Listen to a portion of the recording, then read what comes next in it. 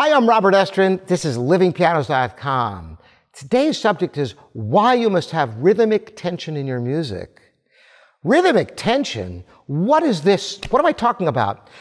Well, you know, there's a funny thing. I'm going to demonstrate for you why it's so important for rhythmic tension in music and how you create it.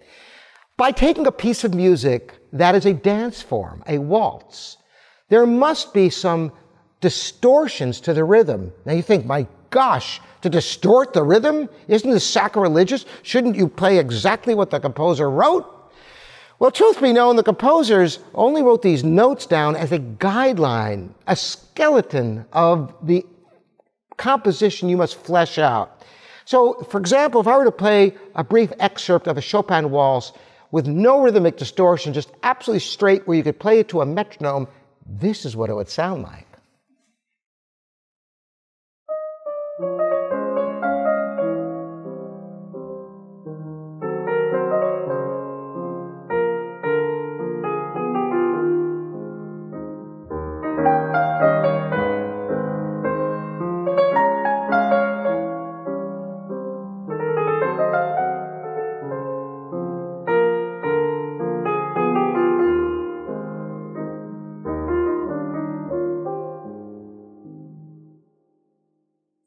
Now, I did my best job I could at creating the shadings, the expression, and playing faithfully to the score.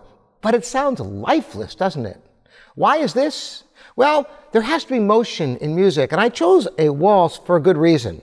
Because dance music, and a waltz obviously is a dance form, by its very nature, is based upon motion, the motion of the dance. A waltz has a strong first beat, 1, 2, and a third beat that kind of leads to the next first beat. So you get a 1, 2, 3, 1, 2, 3, 1, 2. And it's not just the emphasis, but it's a pull from one beat to the next. And this rhythmic distortion is essential to be able to get the right feel, not just where it's obvious in 19th century music with rubato, or in this case of a Chopin waltz, but even in earlier period music, not in such an obvious way, but it has to be there in order for the music to come to life. So listen to that same brief excerpt of this Chopin waltz, allowing this rhythmic liberty or distortion or whatever you want to call it, and hear the difference for yourself.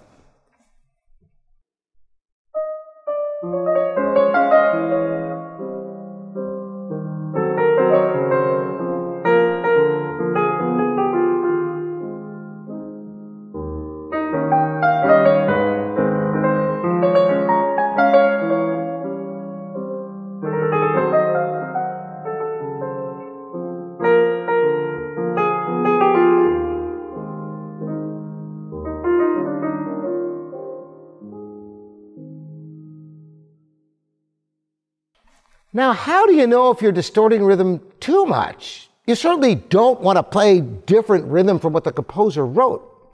Well, here's the key. In the first example, it could be played right to the metronome, spot on every beat. The second one, while it would not be possible to have a metronome ticking and playing along with it perfectly, there's never a gain or loss of any beats. And more importantly, if you try to tap along, you'll feel the pulse. So I'm pulling you with me in the performance, and that's what makes it so compelling. So that's why you must have this rhythmic variety in your music, and you could call it distortion, but it is absolutely essential in order to bring your music to life. I hope this has been interesting for you, and I welcome differing viewpoints in the comments below. And if you haven't already subscribed, you know the drill. Ring that bell, and you'll get all kinds of videos here from livingpianos.com, your online piano store.